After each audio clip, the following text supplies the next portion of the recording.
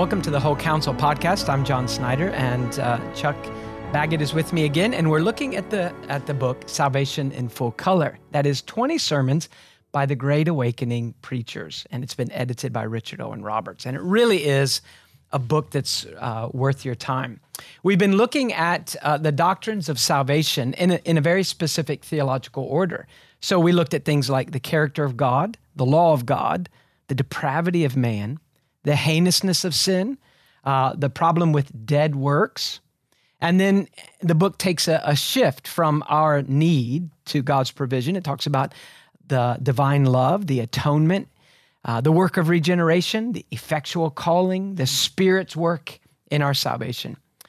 And now we reach a chapter written by Devereux Jarratt, a minister in the early days of the colonies. And Jarratt's sermon is called Seeking the Lord. And the interesting thing about this, and we want to talk about it more in a little bit, is that this is the first sermon in the book where the writers are going to talk to us primarily about our response to God. So we've looked at the bigness of God and the holiness of God, the seriousness of his law and the depth of our stain, the provision of Christ, but now he's going to direct us. How do we respond?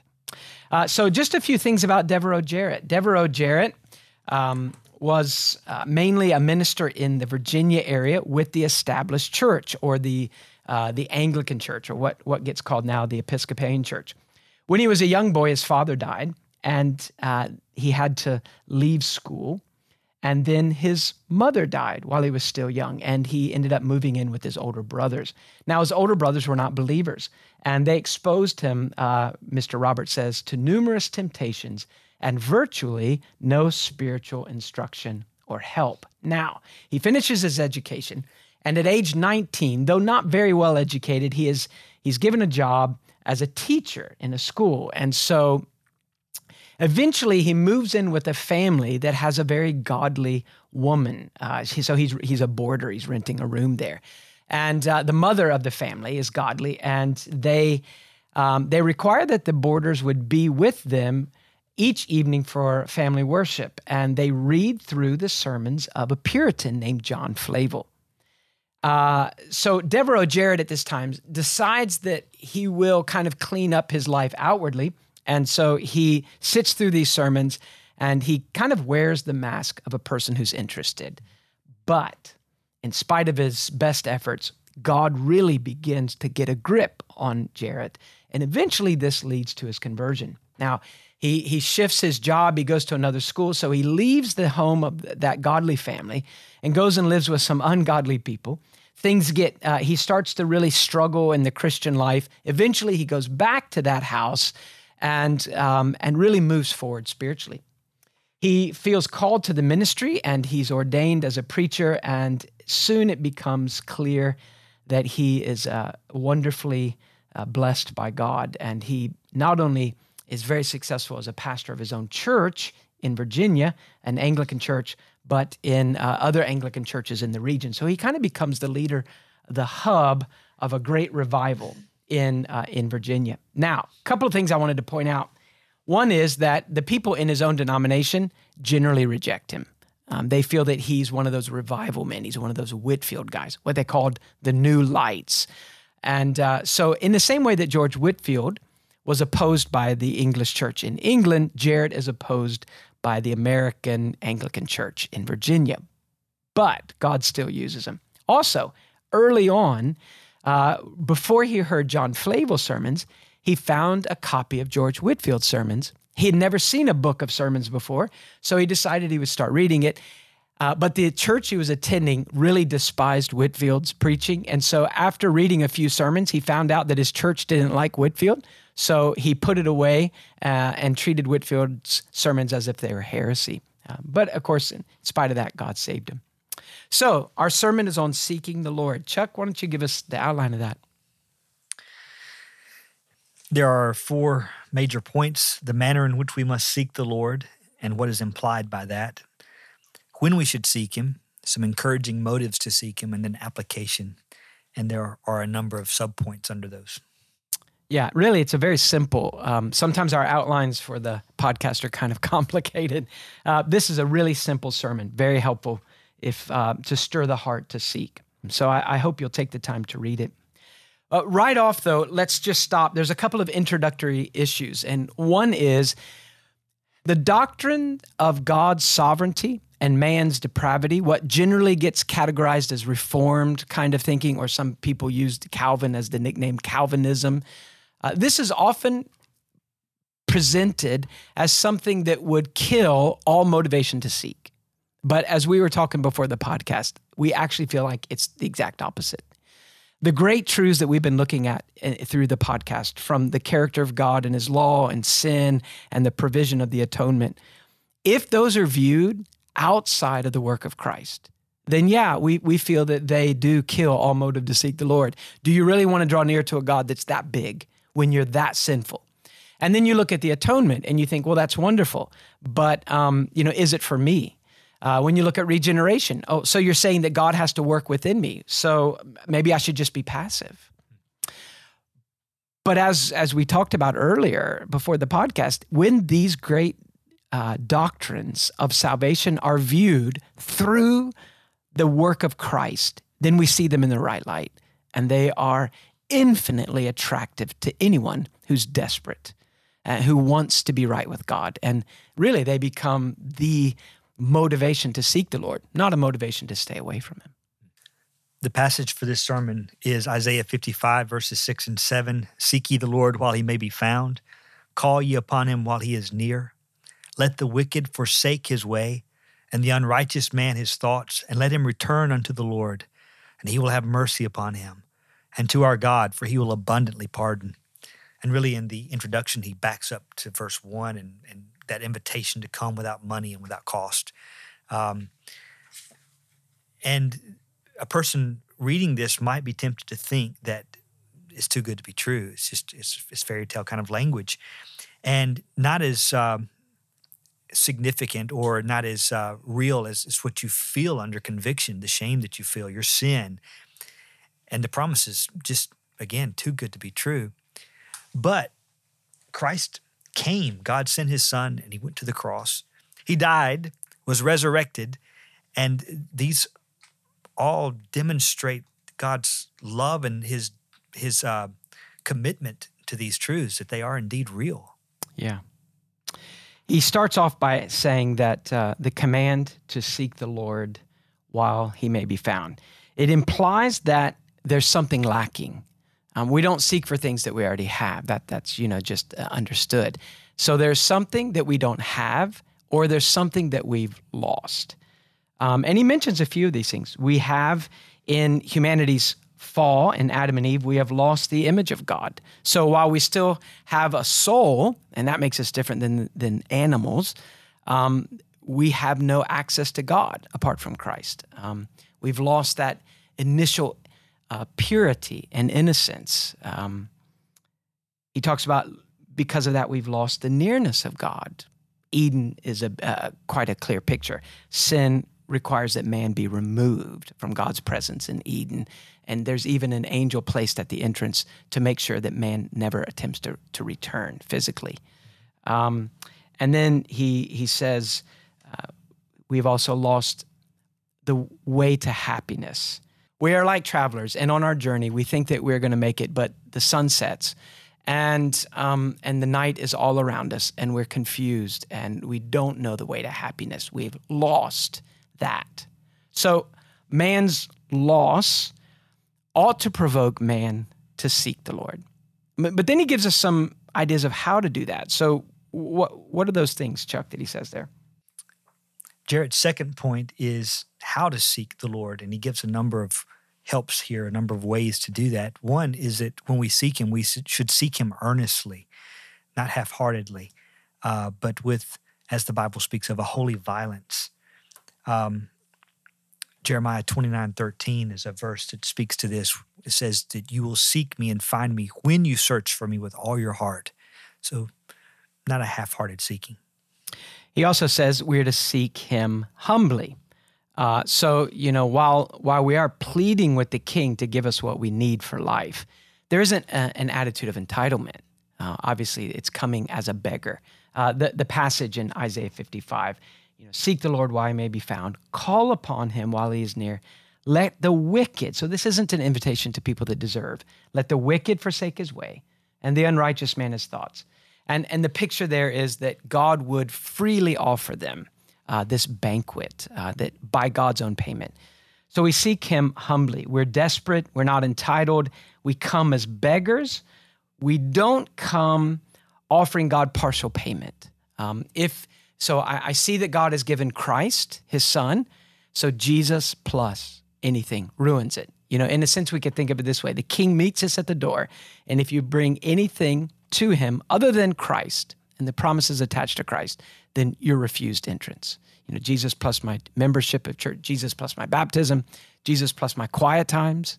That sounds like an easy thing for a person. You would think, well, it's hard for me to give up sin, but it's not hard to say, just Jesus. But really, I think it is. It's pretty difficult for people like us to be serious about religion and not to add our religion to Christ for hope. He talks about that as this gospel market, how everything there is at no cost. Not like you were saying, not half cost, but no cost.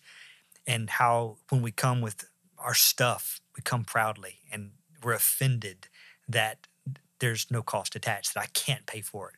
But it's only the proud that's offended. The person who's desperate is not offended that there's help here available at no cost. Yeah, and I think this, I think that a right understanding of this kind of steers us between two extremes that we find today. One extreme is, we could call it easy believism, and that's where you come to the marketplace of Christ, and it's like penny day. Everything's a penny. Doesn't matter what it used to cost. Forgiveness is a penny. God's love is a penny. Adoption into his family is a penny. So the bar is so low, all you have to do is kind of tip your hat to Jesus and you're in. Well, that's easy believism. But the opposite of that is kind of, what we think of as like a really, really devout kind of approach, the cost of discipleship and Bonhoeffer's book. And there's a lot of good points in that book. But if you're not careful, you get the idea that costly grace, Bonhoeffer says, is the opposite of this cheap grace. But I think actually that's not the best way to state it. I think it's not just that it's costly. So it's not penny day and it's not $100 day. It's not penny day. It's not $1 million day. Like, well, man, let me kind of work up some more before I come. It's that it's so expensive you couldn't ever pay for it at all. So it is very costly, but it's so costly no man will ever pay for it. It's the God man. And so we come, like you said, we only will come if we're humble enough to be the beggar, to take the food that is so expensive that you can never buy it. And yet because of the work of Christ, it's completely free, So it's a paradox there. But I think that's the only way to steer between easy believism and kind of a legalistic approach to conversion. To come like that and to leave all your stuff behind and all your efforts behind, we have to also seek him repentantly, turning from what we are as well as what we have, our good things as well as our bad things, and leaving them behind, not trying to come with our arms full, but recognizing that we have nothing to offer. And that's, again, a blow to pride to realize that and then to be willing to do that. But we must repent. We're like the person in the scripture who finds a field that has a great treasure in it. And because of the desire to have that treasure, we're willing to part with everything else that I can have that. So it's not giving up just the bad stuff. It's maybe even giving up what seems like the good stuff to have something that's so much better. Yeah. So the shameful sins, we know, you shouldn't bring the girlfriend, to the wife and say, I want to restore my relationship with my wife because I've been an unfaithful person. Well, then why would you bring her? If you're serious about seeking the Lord, are you going to drag your favorite sins right up to God? Well, no. But like you said, but what about the good stuff? What about all the things that I would say to God deep within when no one else is listening? But God, I'm pretty good. I deserve a little bit of your love. I deserve more than that person deserves because of this. And whatever this is, you'll have to lay it in the dust. And that takes a work of God, doesn't it? I mean, it's one thing to see the foul stuff and say, well, I should leave that behind. But the good stuff, to want to leave that behind is a work of the Lord. Yeah. So to seek him repentantly, seek him believingly. So the things that we've been looking at, these great doctrines leading up to this sermon, we could just look at those as examples. Do I really believe what God says about himself? Do I really believe what God says about the law? Do I then believe what God says about me? Yes. Do I believe what he says about the work of Christ? If he helps me, I will believe him. I'll risk everything on the fact that Christ is true. Then we will seek him. It's easy to think of Hebrews chapter 11, that without faith, it's impossible to please God, because no one will really seek the Lord unless he believes that God is, and that God is a rewarder of those that seek him. If all you have is a sense of shame and guilt and emptiness, but you are not convinced that the king means you good, you would never go to that king. It's only the combination of believing what he says about me, but also believing what he says about the work of his son. When those two come together, then a man seeks. But until then, he doesn't. So seeking him believingly. We must also seek him perseveringly. We must keep seeking until he answers and not be dissuaded by anything less. There's a real temptation to hear a number of temptations here, but one is to seek the wrong thing. We could try to seek after peace, or to seek assurance, or to seek conversion we want to be converted, but ultimately what we need is God. We want to seek God and not a short stop. And not an experience. Right. Like, I need the experience. Right. And God gives us, like the things you mentioned, peace, assurance, even the experience. God gives us those things if we seek him. But like you said, if stopping short, if we seek something good other than God, we are liable to get it and then say, that's all I wanted. Like, really, all I wanted to know is I wasn't going to go to hell. So I have a sense of assurance now. And then you can always tell that in a person, that they've sought and found the wrong thing, if after like initial kind of, there seems to be a real earnestness for God, after that initial kind of flash in the pan religion, they stop following Christ. But a person that seeks the Lord, when we have the Lord, one of the evidences is we continue to seek him. I mean, there continues to be a delight to cultivate a relationship with that God. And we don't stop when he says to us, you are mine and I'm yours. That's a help for the person who is seeking to evaluate themselves and not be overly enthusiastic about initial excitement, to press on until you have, to make sure you're seeking the Lord and that he's answered you. It's also, though, a help to ministers or to others who are dealing with souls. As you are dealing with souls, again, we're excited about any work of the Lord, but we want to make sure that it is the work of the Lord, and it's not seeds springing up that's soon choked out and doesn't really bear fruit.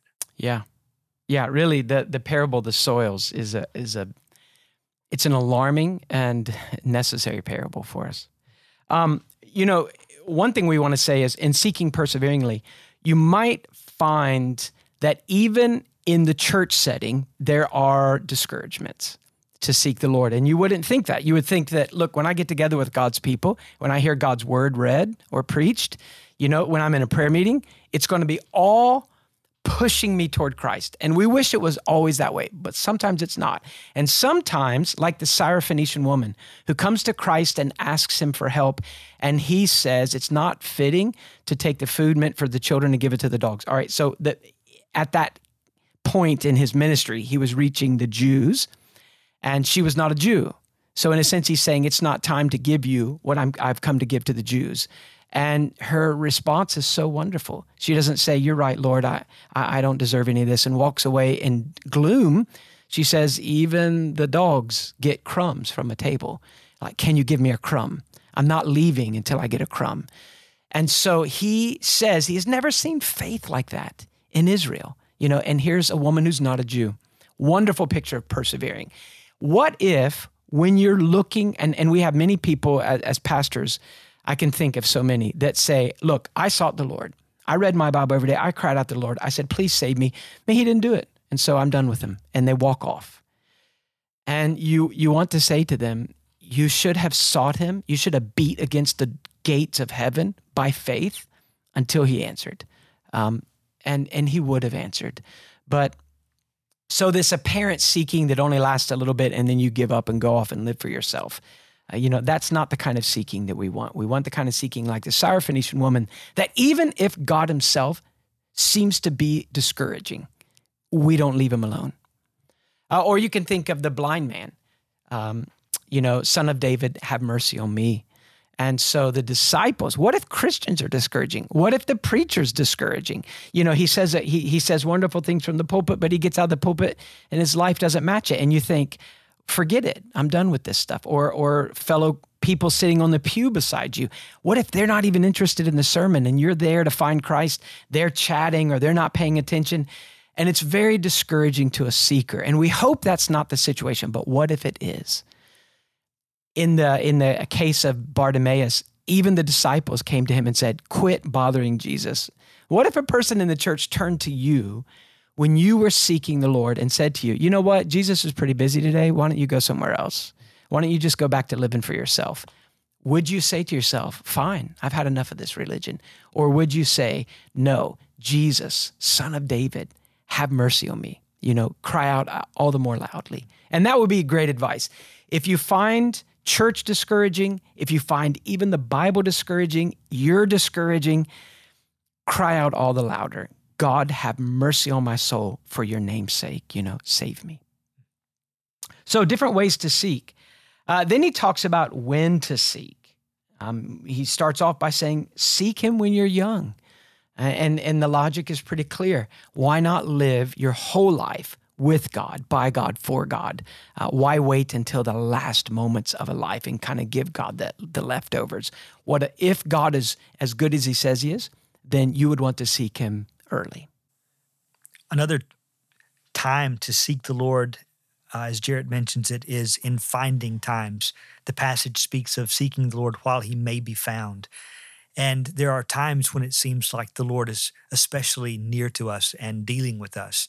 And why would you waste such an opportunity? God doesn't have to come near and deal with you, but if he has, then press forward and cry out to him. Don't waste that moment. Yeah, think of a kind of an ancient world picture. Think of a king who is traveling through all the region of his, of his lands.